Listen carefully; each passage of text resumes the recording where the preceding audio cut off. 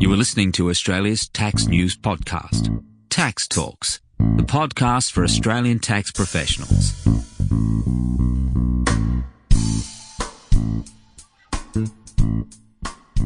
Welcome to episode 51 of Tax Talks. This is Heide Robson.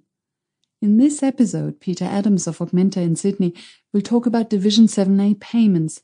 But before you listen on, please make sure that you first listen to episode 50 about Division 7A loans.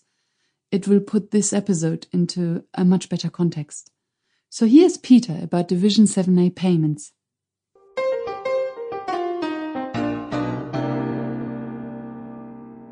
Division 7A extends its scope beyond what we discussed in our last segment as Division 7A and loans. It also extends itself where there's an actual payment out of the private company to the shareholder or an associate of the shareholder.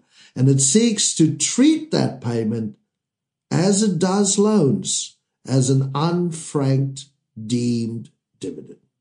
Now, once again, our first question would be, what is a payment under Division 7A?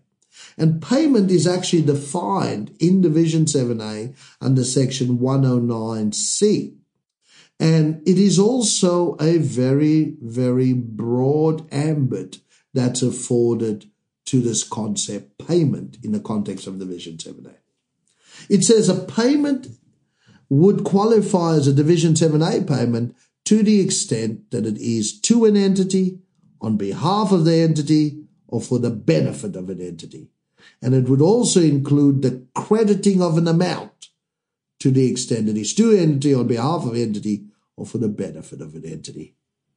And it would also include a transfer of property to the entity.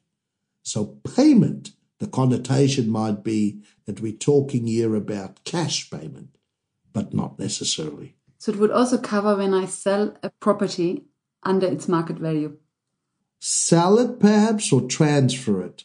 So the word they use is transfer. So transfer would be where I transfer it to a shareholder, but at the value below what would be representative of its market value. So the difference would potentially be a dividend. Unfranked deemed dividend, absolutely, yeah. So any transfer of property would qualify as a payment under Division 7A. So it's not just cash payments that would be captured in that sense. If we're thinking cash payments, if I make a cash payment to a shareholder out of profits, that'll be a normal dividend anyway. So really a cash payment to a shareholder is a normal dividend, and therefore it'll be a frankable dividend. And then we have the exclusion that says if it's assessable income anyway, it can't be an unfranked deemed dividend under Division 7A. So really where cash payments come in as a trigger point is really cash payments to people that are not shareholders. In other words, people that are associates of shareholders. That's where it becomes an unfranked deemed dividend. Where it can be relevant to a shareholder is, of course, the transfer of property. Or provision of an asset. Provision of an asset to the shareholder or the associate of the shareholder. And, of course, the effect is the same. It says, well, if it's property, what's the market value of the property? And that market value of the property, if you haven't paid anything, represents the unfranked deemed dividend. Cash payment is easier because it's the value of the payment that translates into the unfranked deemed dividend. Now, exactly how we spoke about this before in the context of loans. 3 models, again. First model is where the payment is directly to the shareholder or the associate. Second model, where the payment goes to another entity, whether it be a company or trust, and that second company or the second entity makes a payment to the shareholder or the associate. So that brings it within the scope of Division 7A in the same way it did with loans. It also does that in the context of UPs. So with UPs, the same thing, where we have a UP and not a loan out to the shareholder from the trust, but rather a payment out to the shareholder or the associate of the shareholder. So the same effect that we have, the mechanical effect of its operation, applies in the same way to payments as it does to loans. The only way you can sort of counter this to some extent, which you can do with loans as well, if we think about Model 3 where we have a UP, it's just pay out, make it a paid entitlement. before you can have a taxing effect. If it's a paid entitlement, it's not a UB, then you can basically make payments out of the trust all day without triggering Division 7A. But it's the combination of the two that triggers the adversity under Division 7A, both for loans and for payments under Model 3. One of the advantages we now have in Division 7A, which we didn't have before, is if I had a loan out of a private company to an associate, for example, then I could fix this. I could fix this by actually doing a loan agreement, commercial loan agreement. But if I have a payment, how do I fix that? I can't fix that. I can't do a loan agreement because it's actually a payment. The cash is gone. Correct. But in 2006, the government amended the law to say if you actually have a payment instead of a loan originally, you can convert the payment to a loan by creating an obligation to repay. And therefore you have the same remedying rights as you would have under a loan. So you couldn't do that before, but from 1 July 2006, that was one of the things we could do to remedy the Division 7A deemed dividend outcome, exactly as we could under a loan. But we'd have to convert the payment to a loan to be able to get that result. So in other words, we do that by recognizing it as a loan on the balance sheet, doing the written loan agreement as we are required to now, and applying the minimum repayments in the same way.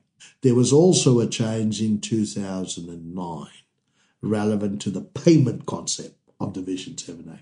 So prior to 2009, we knew this, that the concept of payment would apply to actual payments, cash payments, but it would also extend itself to a transfer of property. Now, when we think transfer of property, we're thinking about legal transfer, a transfer of ownership of the property. That would be encapsulated in the concept transfer of property. It would be a payment under Division 7A, as we explained earlier. But what if there's no legal ownership transfer? All that's happening is that the asset is actually owned by the company and continues to be owned by the company. But used by the shareholder.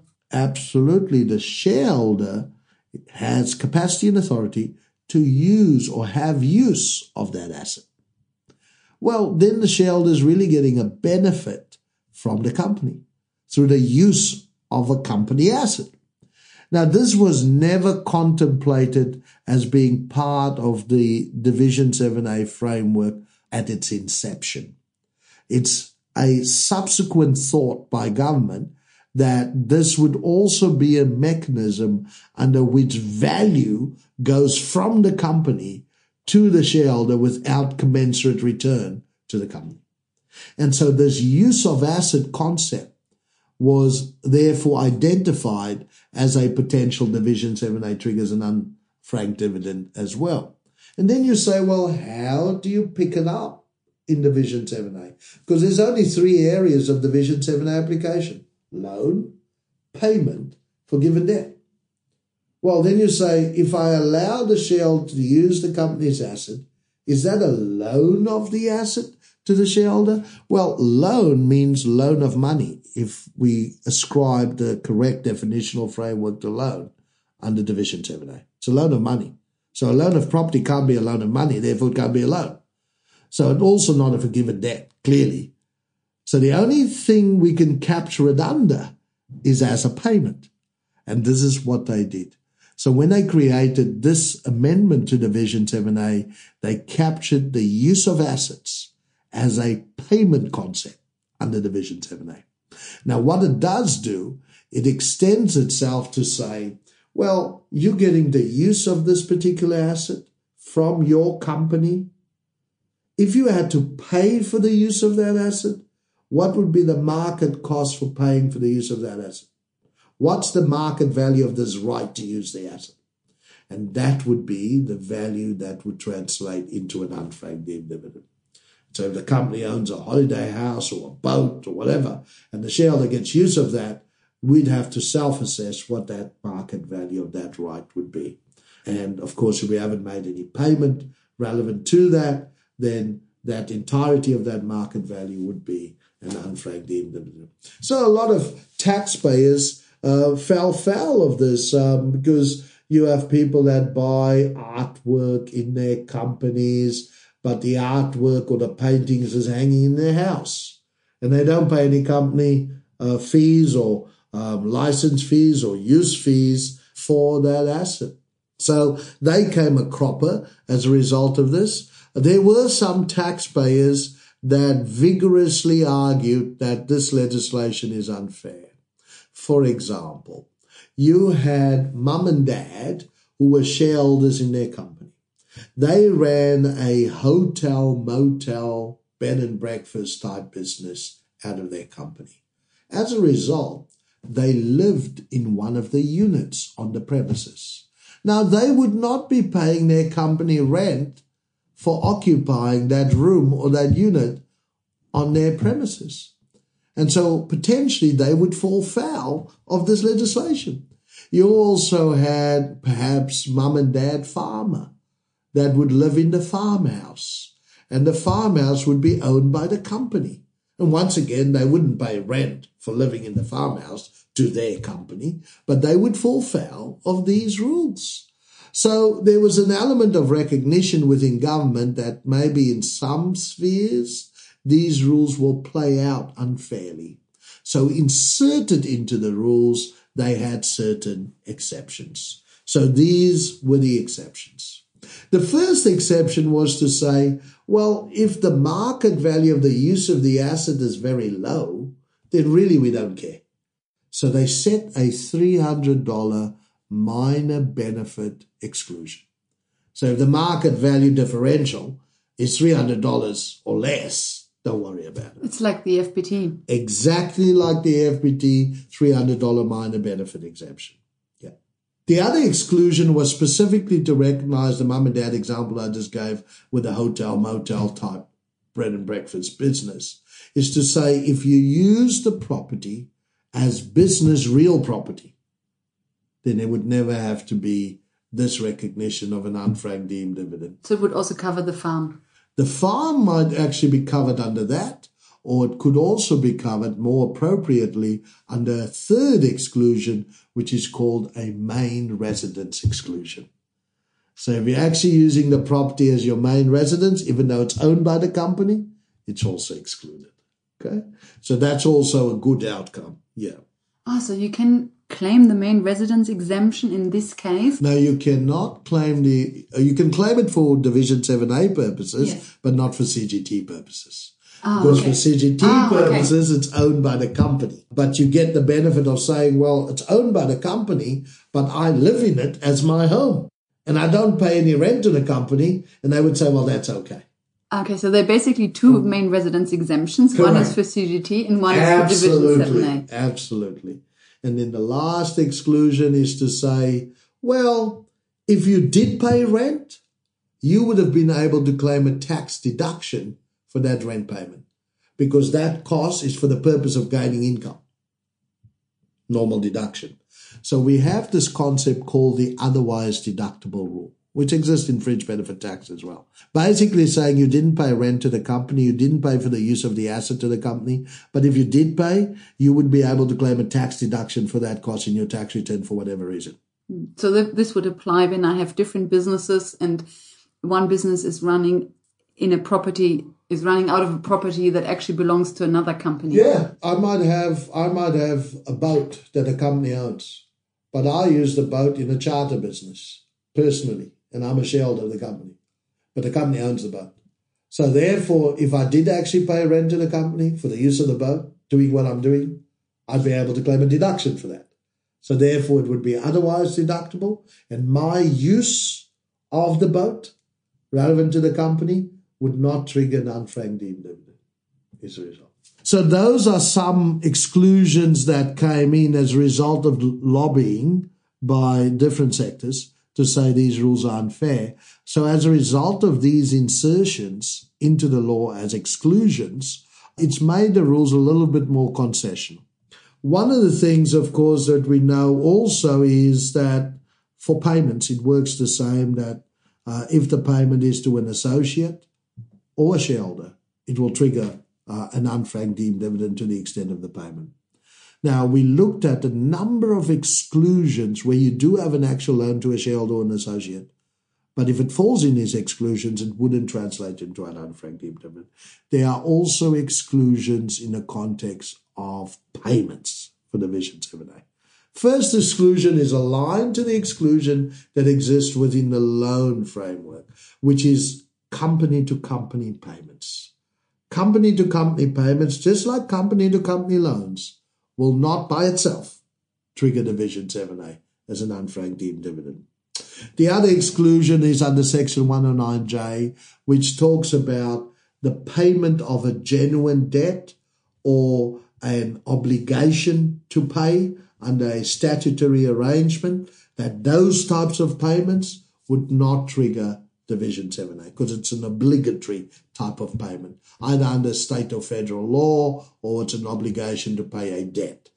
So obviously, if the company owes the shareholder a debt and has to make a payment toward that payment, or to the associate as the case may be, won't trigger an unfranked deemed dividend. And then we have the non-duplication section as well, as we had under loans. The payment that would otherwise be assessable income anyway can't be a deemed dividend assessable income under Division 7A. And so where we had a real dilemma with this payment concept is in the case of marriage breakdown. So we had this scenario that often comes up from time to time where we have an individual as a shareholder of a private company. The spouse of that individual is not a shareholder, but they have just gone through a marriage breakdown. Now, normally, if there is a marriage binding arrangement, either through the family court that makes a court order, or there's a binding financial agreement between the two separating spouses. If, as a result of either of those, either the court order or the binding financial arrangement, there's a transfer of property from the actual spouse to the other spouse, then that would be a disposal, but capital gains tax affords you a rollover called the marriage breakdown rollover. But what if the asset that's being transferred is not owned by the other spouse, but it's actually owned by the company? And so if the company transfers that asset to the other spouse as a result of a court order or the binding financial agreement, what do we have now? Division 7A. Well, we have a transfer of property. And as we heard earlier, the transfer of property results in a payment for Division 7A. And the payment, based on the market value of the property, would be an unfranked dividend. Now, how unfortunate would this be where you have a pretty traumatic experience, being a marriage breakdown, and as a result of what you've agreed, you now end up with an unfranked dividend equal to the amount of the property disposed of, only because it's come out of a private company. And so you would say this would have to be really unfair. Now, you would think that we have Section 109J, which says this, and we alluded to this earlier, there's an exclusion if the payment is a result of a court order, a state or federal law, as an obligation type payment.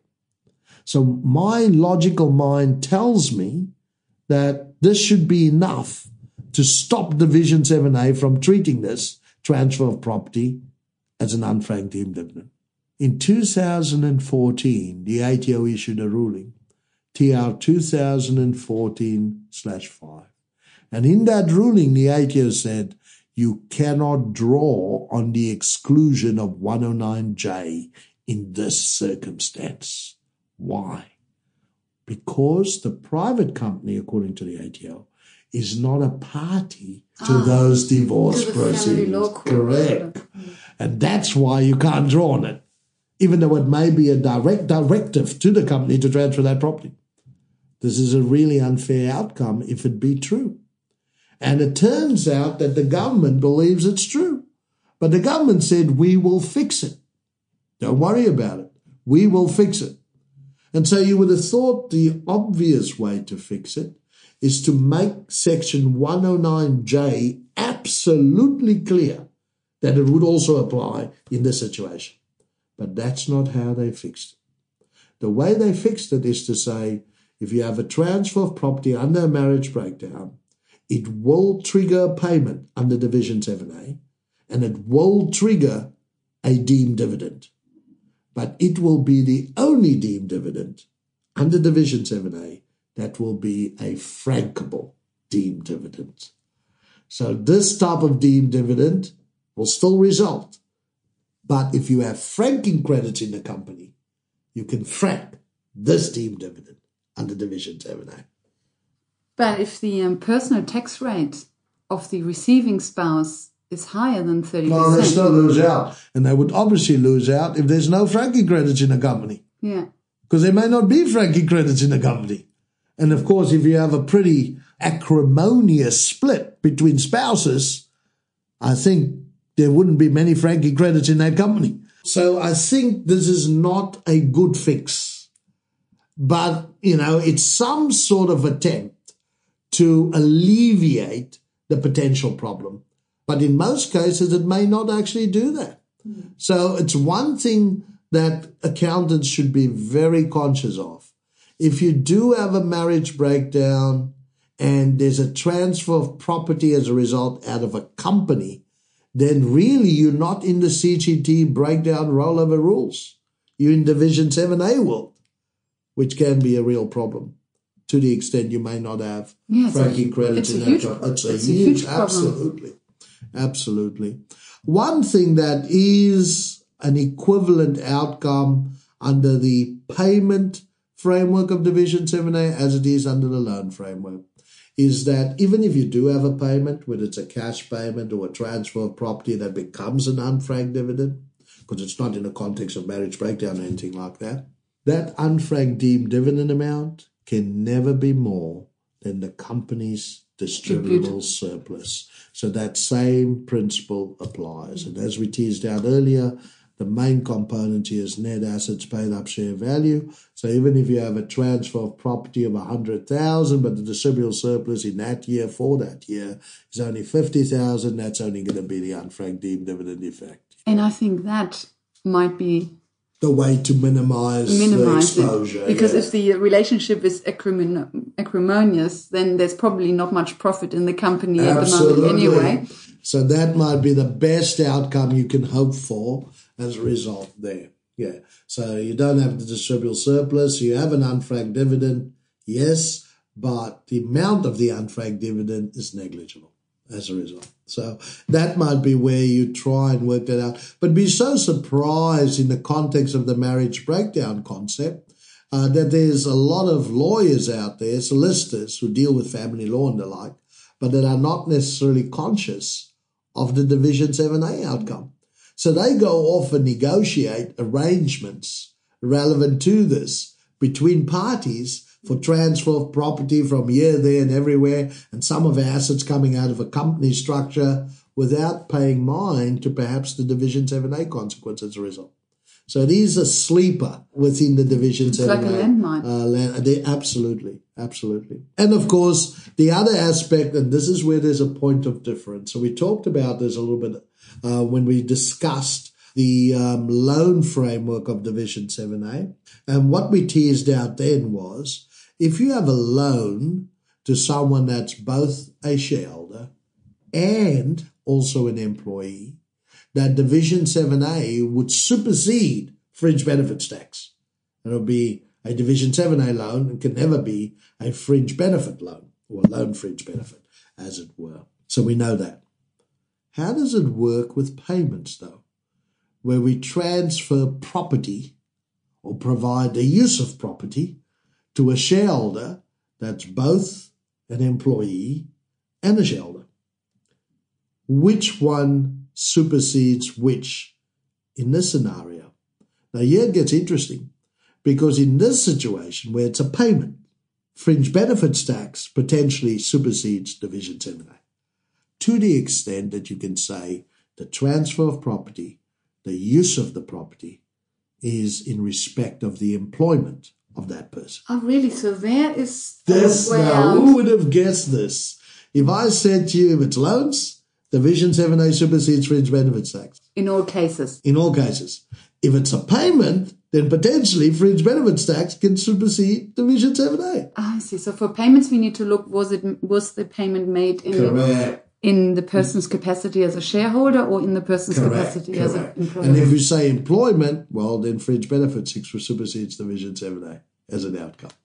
So that throws up an interesting result, which is quite different to what was the case with Division 7A loans. The next element of our discussion is around Division 7A and debt forgiveness, and we'll take up that topic as part of our next installment, talking about the Division 7A framework.